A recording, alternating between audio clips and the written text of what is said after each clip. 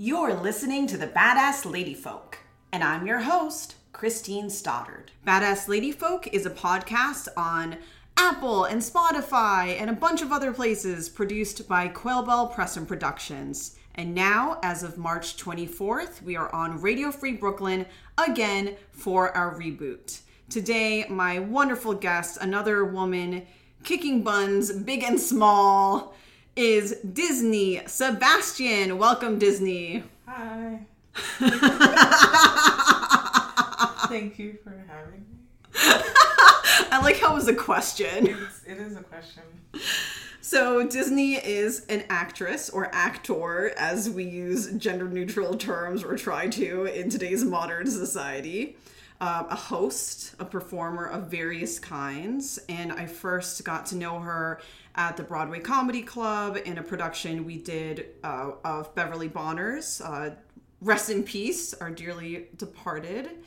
And after that, we worked on a poetry film from the Visible Poetry Project called Butterflies. This was based on a poem by Terry Alam, and it was about the experience of Black girls in public schools and also their treatment by the media, in mass media, the news. And since then, somehow I have convinced Disnie to come along for the wild ride that is Christine Stoddard and Quail Bell. So Disnie, how did I do it? Yeah, I don't know. A miracle, I guess. A miracle. You like to say that I harassed you. Yeah, you did. Can I tell them? Yeah, story? please. Okay, so when you saw me, I guess we didn't talk, but I performed at the Broadway Comedy Club. You saw me, and then you were like, I want this girl. So what she did was she messaged me on Facebook Messenger, and if you know me, I'm antisocial, so I do not open messages from people I don't know. And so I did not open your message, and then I think you messaged a couple of times, didn't see it, and then you wrote on my wall and added me as a friend. And I was like, who does this? This is stalking. But eventually I did respond back, and now we are here 3 years later. Somehow you trusted me. Somehow. Eventually. It's because you're a Scorpio. Yeah, Scorpio to Scorpio. Yes. That energy. Yes. So, Disnie, could you tell listeners what it is that attracted you to theater and to film, and what it is you love about performing? Okay, so that's a very broad question. But Yeah. I'll start off by my background, which is that I am from the island of Dominica, which is not Dominican Republic. Don't ever say that, I'll be upset. But Different country, different place. Completely. But since I was a child, I've always been kind of a loner, and I found some fascination in being immersed into a different world, something that didn't exist, which is AKA acting. You get into a different zone. So I always wanted to do that since I was a kid. So what I used to do is I would take scripts that I would find, or just like listen to films and just recite it and just practice it and do all the characters. But one of the things that inspired me the most was Keke Palmer. She was one of the first few Black actresses my age that I had seen on TV. And I was like, oh, she's doing what I want to do, kind of thing. So I decided that one day I would come to the US and do exactly that. But I think it's interesting because we only have about 10 channels back home when I was growing up. So when I saw her for the first time, it was a very exciting moment for me, and just gave me that inspiration of, okay, I can do this thing. So yes, what I love about performing is that, like I said earlier, just being able to get into a different zone and escape the realities of the horrendous world that we live in. Yeah. So it's a beautiful thing that I get to do and entertain. Yeah. Dear listeners, I'm actually looking at Disnie right now, and she looks pretty emotional. I should have added this at the beginning, that this is the first time that I'm recording the podcast with a human being in real life sharing the same room as me since I recorded at Radio Free Brooklyn in 2016. The previous episodes, the past couple years, have all been over Zoom. So I just love that I'm able to see you in real time, your face. That was my idea, first of all. You're right. Yeah. That was my idea. Yeah, it was. Good. It was Disney's idea to record face to face. Yeah, I think it's better.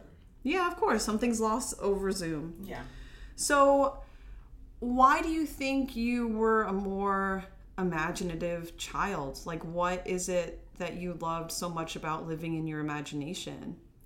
It's the only way that you can, I guess, escape and not feel anything. Because your imagination can be anything. So regardless of what's going on in your actual world, it doesn't have to exist if you don't want it to. So that's the fun part about it. So I get to do whatever and dream. And now I'm here. So my dreams are a reality, but you know what I mean. Yeah. Something I love that you've mentioned in the time that I've known you is how you would say your dreams out loud, right? Of becoming an actress, and people in your home country would look at you like that was impossible. Yes. Could you speak more to the culture and the reason why people thought maybe that was a little crazy? Yeah, it's insane what I'm doing. But the Caribbean in general, the culture is that you typically have very few options for careers. So you're either a doctor, lawyer, nurse, maybe a teacher, and maybe like a police, something. That's all you have. So when you wake up and you say you want to be an actor, then that seems absolutely insane because it's so academic. I actually never told anyone that I wanted to be an actor until I was later in my teens. So not even my parents knew. My mom kind of like, she would see me talking to myself a lot as a child, but so I think she had an inkling of it, but I never came out and said, yeah, this is what I want to do forever as a child. That was something I said later. It was really until when I was trying to go to college that I said, oh yeah, I'm just going to choose performing arts as a major. And my dad looked at me like and said, what? Performing arts? He's like, I thought you wanted to do science like us. I was like, no, I'm doing performing arts. So, but yeah, back to your question, it's just that the culture, when you grow up like that, it's just not a thing.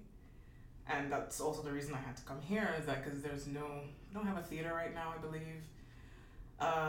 Just not much going on, so I really had to work my way out of the zone of being in Dominica and coming here, because I had no choice. Yeah, and how much of that mentality would you say is influenced by racism, immigration, just the realities of what it takes to leave? Because doing that profession in Dominica is not really possible. So you're asking like... So we've, for instance, you talked about seeing Keke Palmer on TV as a child and how inspiring that was. Yes. And in conversations we've had about immigration, which have been related and unrelated, right? We've talked about how so many of the policies are racist because it is a lot more difficult to get approved to stay here for long periods of time if you don't come from Western Europe. Correct. That's just how it is. Yeah. So you've had to move here, right? Like it really wasn't a choice. Option. Yeah. Unless you moved to London. And that's the thing. So when I was first looking at where I wanted to go, so I always wanted to come to New York. That was always the dream until I lived here for more than 10 years. I was like, okay, next we're moving somewhere else.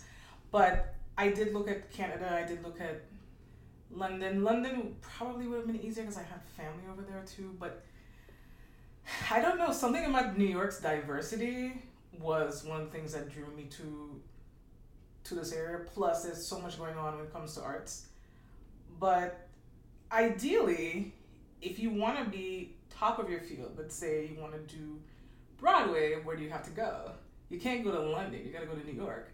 And if you want to do film stuff and be in Hollywood, you got to go to LA.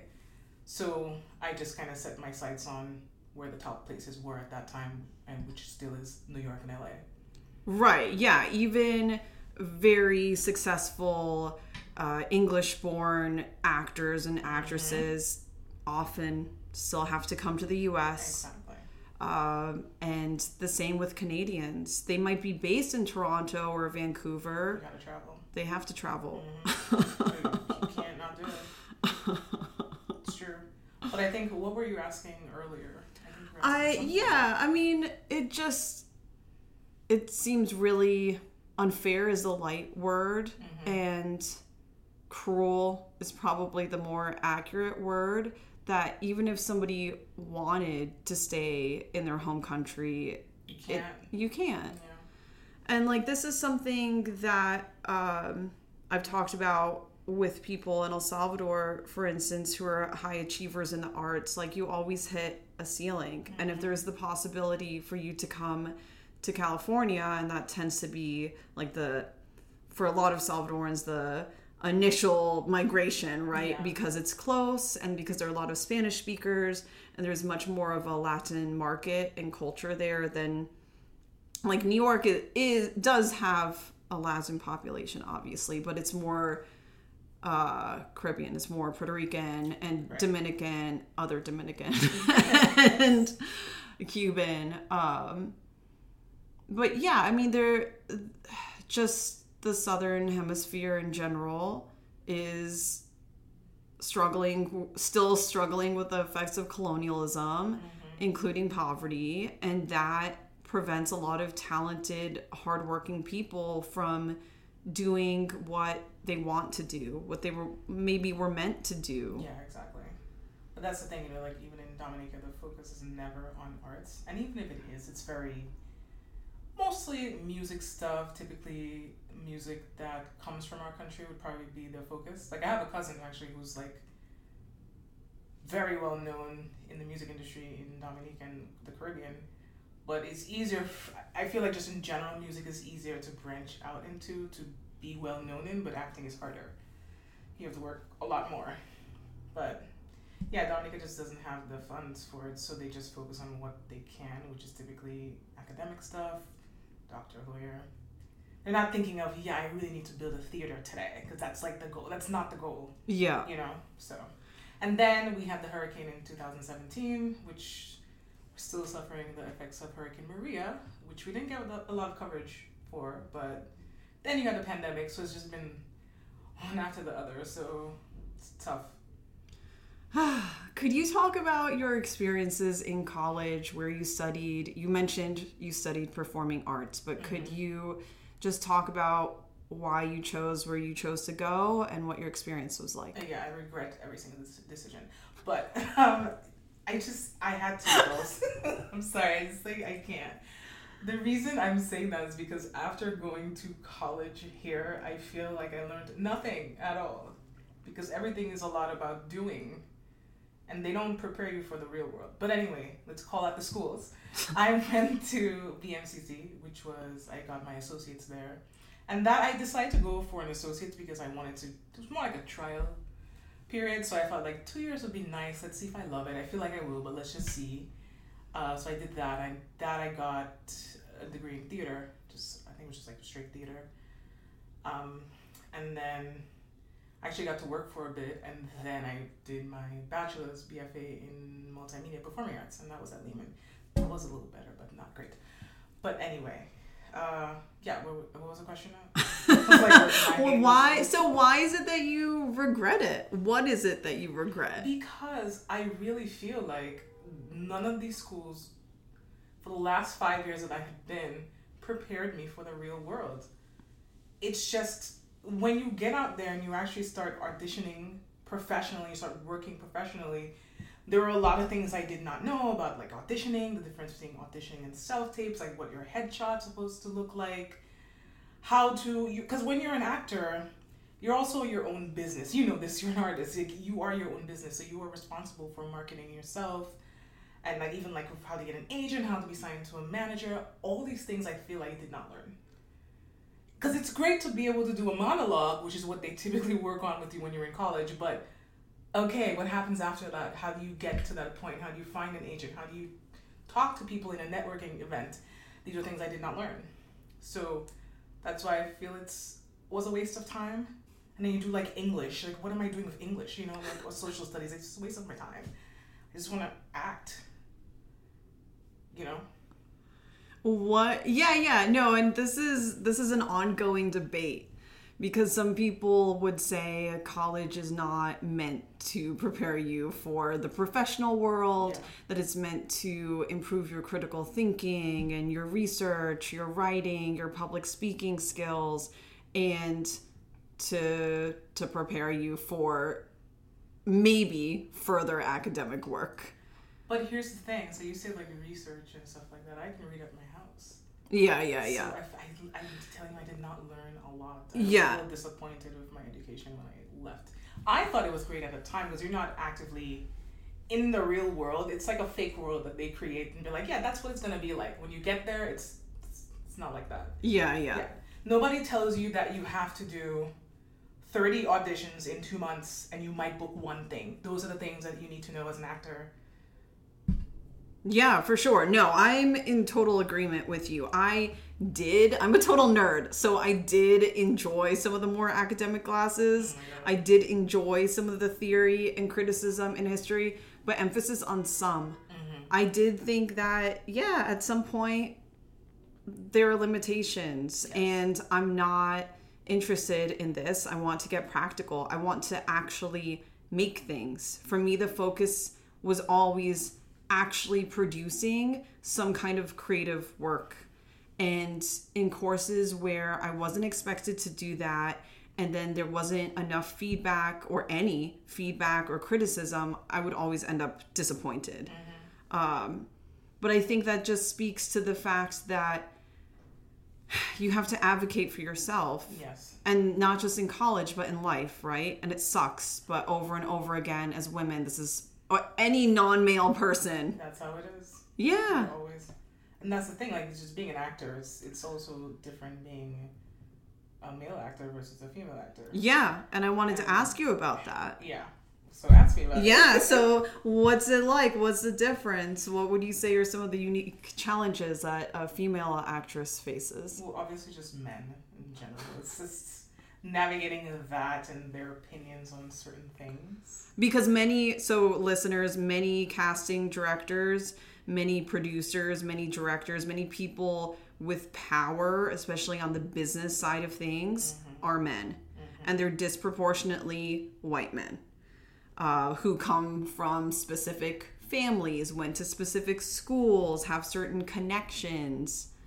Yeah, and that's the thing, like, when I first came here, I had no connections. That's another thing they don't tell you about, is that you have to make connections, because that's going to be kind of your way to the top. Even if you are so talented and you're a wonderful person, if you don't know somebody in the industry, you can only get so far. So that's why we talk about advocating for ourselves, especially as a woman. And just like, I would really like to see a lot more women leads, especially Black women leads in productions and film and television. You don't really see a lot of that. So that's always, I feel like, a work in progress. Because every time I look at casting calls, it's always Black girl supporting role, Black girl angry person, Black girl bossy person. That's typically what I see. You don't see a lot of strong female roles, so that's something I like to see more of. Yeah, or if they're strong, like you said, they're angry. Exactly. So why is that the only emotion that's allowed to be felt and portrayed? Exactly. So when I go to an audition, if I do a self-tape, I try to take a different approach to what I think they might want, even if it means I might not get the role, but just to kind of throw them off a little bit. Which is nice. Speaking of that, a couple weeks ago I did a play at Urban Stages, and one of the role that I played, she was a historian, and she was really intelligent, just very professional, and she was researching the Holocaust, and she uncovered some secrets about one of the families. And after the show, a woman... A white woman. Yes. It was a white woman.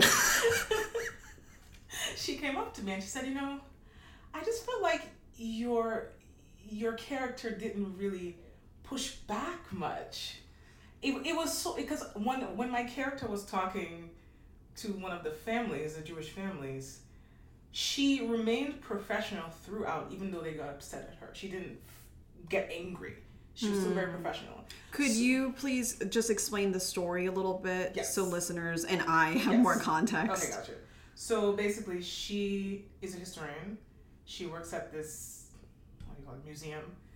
And there's a Jewish family that they're writing a story about. And they want to put it in the museum. And she discovers I don't want to ruin it, but she discovers that what the family thought was the story was not actually the real thing. So the family member that she was basically writing notes and was telling her like, hey, this is what I discovered. And the family member gets really upset because she's like, that's my heritage, that's my, how are you going to tell me that this is wrong? And my character's reaction was not, oh my God, I hate you, go away, shut up kind of thing. So I guess, and I actually chose that take, although the words didn't say it, but I chose to be a little bit, like, you could see that I was offended, but not angry. Yeah, you were more reserved. Correct. Yeah. And so the audience member who came up to me after the show, she was like, well, I was kind of surprised that you didn't, like, yell it back at the women. And I said, well, the director and I spoke about it, and we decided that we were taking a different approach to it. We didn't want to be upset. And then another woman in the audience comes up to her and says, don't be upset that she didn't play the angry black woman that you wanted her to play. Which is true, because they always, that's exactly what I'm saying, like they always feel like that's what you should play. And I didn't. Yeah. When that second woman spoke to the first one and said, don't be angry, that she wasn't angry. Yeah. How did that make you feel? Good. Because that was my point. Yeah. And I was glad that translated. Because sometimes, that's one of the beauty of theater and film is that the audience is more intelligent than you think they are.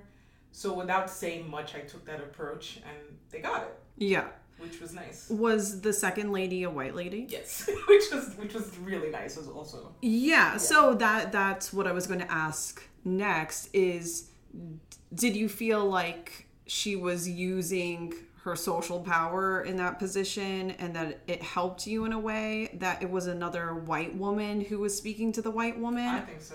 Okay. Yeah. But you didn't feel like maybe she was overstepping or talking for you? No. Okay. No, I thought that was great that she interjected that conversation. I was like, yeah, I liked what you did. Yeah. It was good, and you didn't play an angry black woman. That was nice. Well, I'm happy that she advocated for you. Yeah.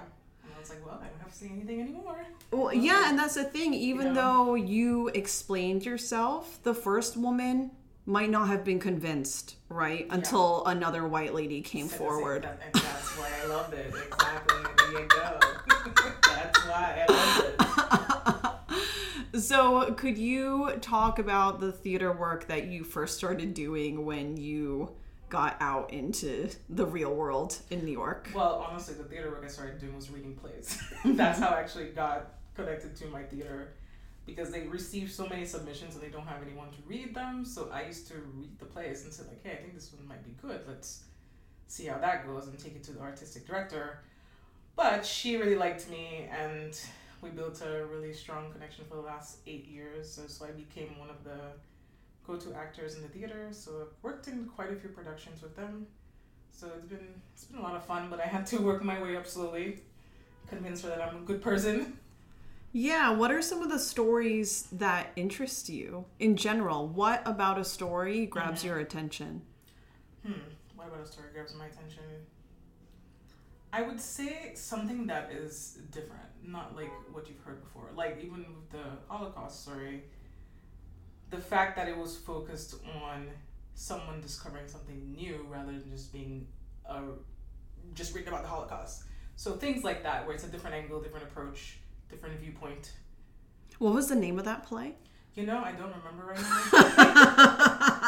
What was the play? Oh, it was The Righteous Among Us.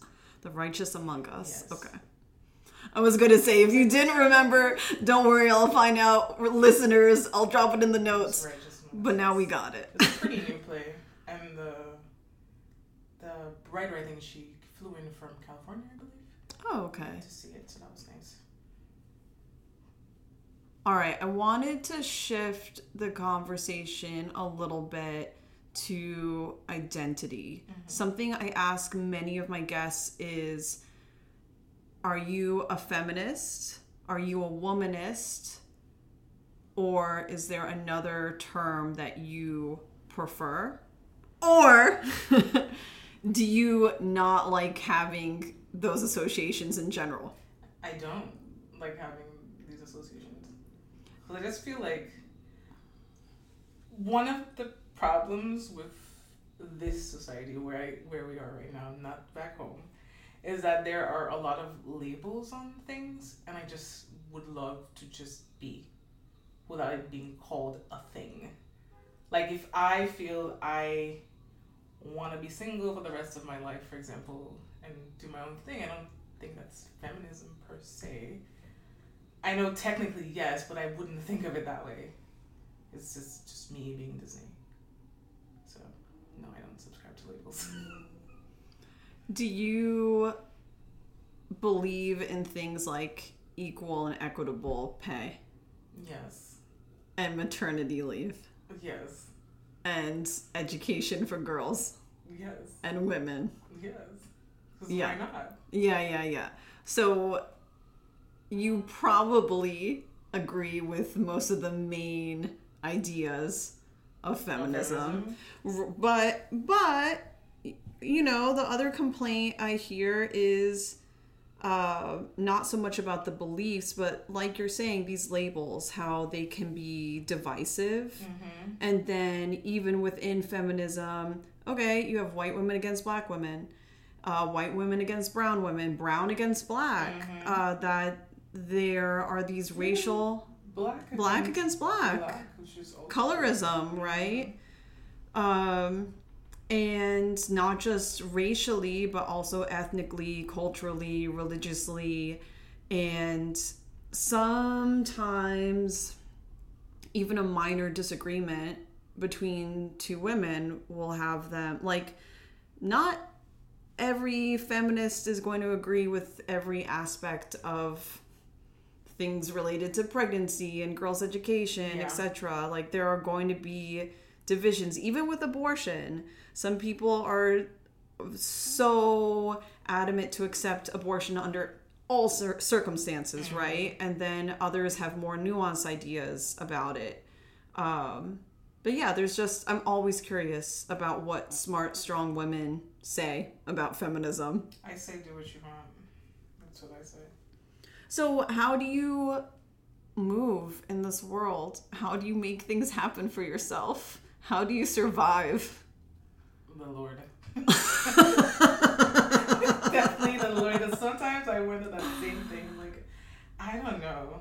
It's like sometimes I'll wake up and be like, I cannot believe I'm here. Like, what's happening? How did I get here? How did I go from this 5-year-old kid talking to the television? Now I'm here. This is kind of crazy. But I don't know. I just take things one day at a time and just try. Keyword try, not to overthink. Try. I do, but I try. And I don't know. I just don't. You know me. I don't dwell too much on things. Even if it's annoying when it happens, I just try to move on. Because you can't really change the situation. You can kind of only control your reaction to the situation. Obviously, easier said than done, but that's always what I've done for the last few years. That's where I'm at. Yeah. Well, what advice do you have for other artists, actors out there, especially ones who are women, black women, immigrant women, who feel like, I don't know, I want to do this, but it's hard? First, you have to know that this is something for you. As in that you have to feel something inside of you that's like, yes, I have to do this thing. Not because you want to be famous. Like, I know a lot of people do it because they want to be famous, they want to go viral. This is not how acting works. That's TikTok. It's not how it works.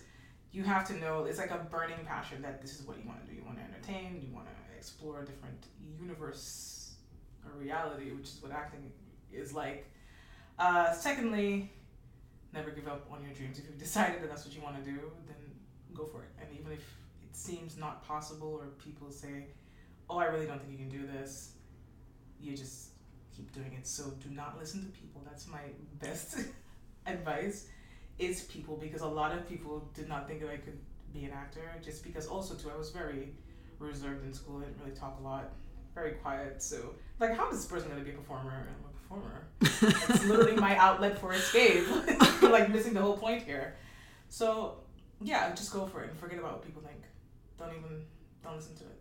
Yeah. Listen to yourself, your inner voice, and work hard. There are times you may not sleep, but you work hard and you'll get there if it's meant for you. Yeah. I wanted to just quickly say, on that note of more introverted people not being perceived as performers, it's amazing to me how many performers and other artists naturally are more introverted. Yes, absolutely. And they just bring it all out when they're performing. Yeah, exactly. Like, that's when it all comes out. Literally, that's kind of the point. Because I feel like, you know, people have this notion of, like, for example, when you think of musical theater, you're like, oh, they're just like these big personalities and they're always dancing and singing. Not necessarily. That's just, maybe when you're on stage, that's just the way you express your emotions, but you don't have to be big all the time. Just Yeah. be calm. Yeah. Yeah. Well, because sometimes you need to just let your mind daydream, and let that imagination run wild and pull from that when you're actually making something. Exactly. Okay, I'm going to ask you the big, scary, annoying question that everyone asks. What are your dreams and goals? Oh my God, not that. Yeah, that's actually pretty annoying. Okay, my dream is, that's more of a more recent dream, I would say, because I did not come here to host a show, but now I'm a host of a show. Yeah, let's hear about that. Yeah. Okay. Yeah, before we wrap things up, let's hear about that. All right, so I host an Amazon live show for the past couple of years. Done, I think, almost 350 episodes that none of you have watched. Yeah. But it'll happen eventually. 350, and my mom is my only viewer. No, I'm kidding. But it's fun because it's like, if you've ever watched QVC or HSN, it's about products, and we get to talk about the products, promote them, but it's an actual show, so we have a whole script, teleprompter, all that stuff. But a lot of it is improv. So thankfully I had improv training, love that. And I get to, for the first time, actually be myself on that show, which is nice. I get to yell at everybody and just say whatever. I've gotten banned a few times, but that's beside the point. It's fun. So I discovered that I had that skill because the audience... Wait, tell us the name of the show and how to watch it. Oh, it's Sunday Fun Day with Disney, and it's on Amazon Live, website www.toprated.live. And I'm on 6 p.m., 8 p.m. Sunday night Eastern time. So that's how you watch that. But yes, Sunday Fun Day with Disney. Anyone can watch it as long as you have the link. So we have a lot of viewers from all around the world. And I think one of my most regular viewers, actually, she's amazing. She's from California. She has like 6 kids. And she gets up on Sunday and she watches my show. And I love her. Never met her, but she's just really nice. So it's stuff like that. When people who don't know you comment on your show, because you can comment while it's going on, say nice things about you, it makes you realize, like, oh, it's something I can actually do. So, and my mom really loves it, and I just decided that I want to be a host of my own nighttime talk show. Ooh. Somewhere in Hollywood, somewhere. Yeah. Do you have any proposed topic or theme, or it's just whatever the heck you want? Whatever the heck I want. I don't know yet, because I was thinking also too, a lot of the talk shows have gone off air. I mean, like, Ellen is done. Oh, we know what happened to her, but that's done. The Real, which is one of my favorites, also is done. Trevor Noah left, so I feel like there is a need. Yeah, it's your time. And that would be me. I'm 28. Like, pick me. So I feel like that would be a good option. So hopefully. Yeah. And I'm also a night owl, so I don't really want to be up in the daytime. So that would be why I would want to do a nighttime show. It'd be a lot of fun. You know, like you've watched the late night shows. Yeah. I love those. Yeah. So that'd be fun. Yay! All right. Thank you, Disney. Thank you. Dear listeners, my guest today was Disnie Sebastien. Thanks so much for listening to the Badass Lady Folk, formerly of Brooklyn, now of everywhere. But yes, I'm still in Brooklyn, recording from Bed-Stuy currently. Again, you can listen to the show on Apple and Spotify and quailbellmagazine.com and a million other places, including Radio Free Brooklyn. So happy to be back. All right, Christine Stoddard signing off. Until next time, bye.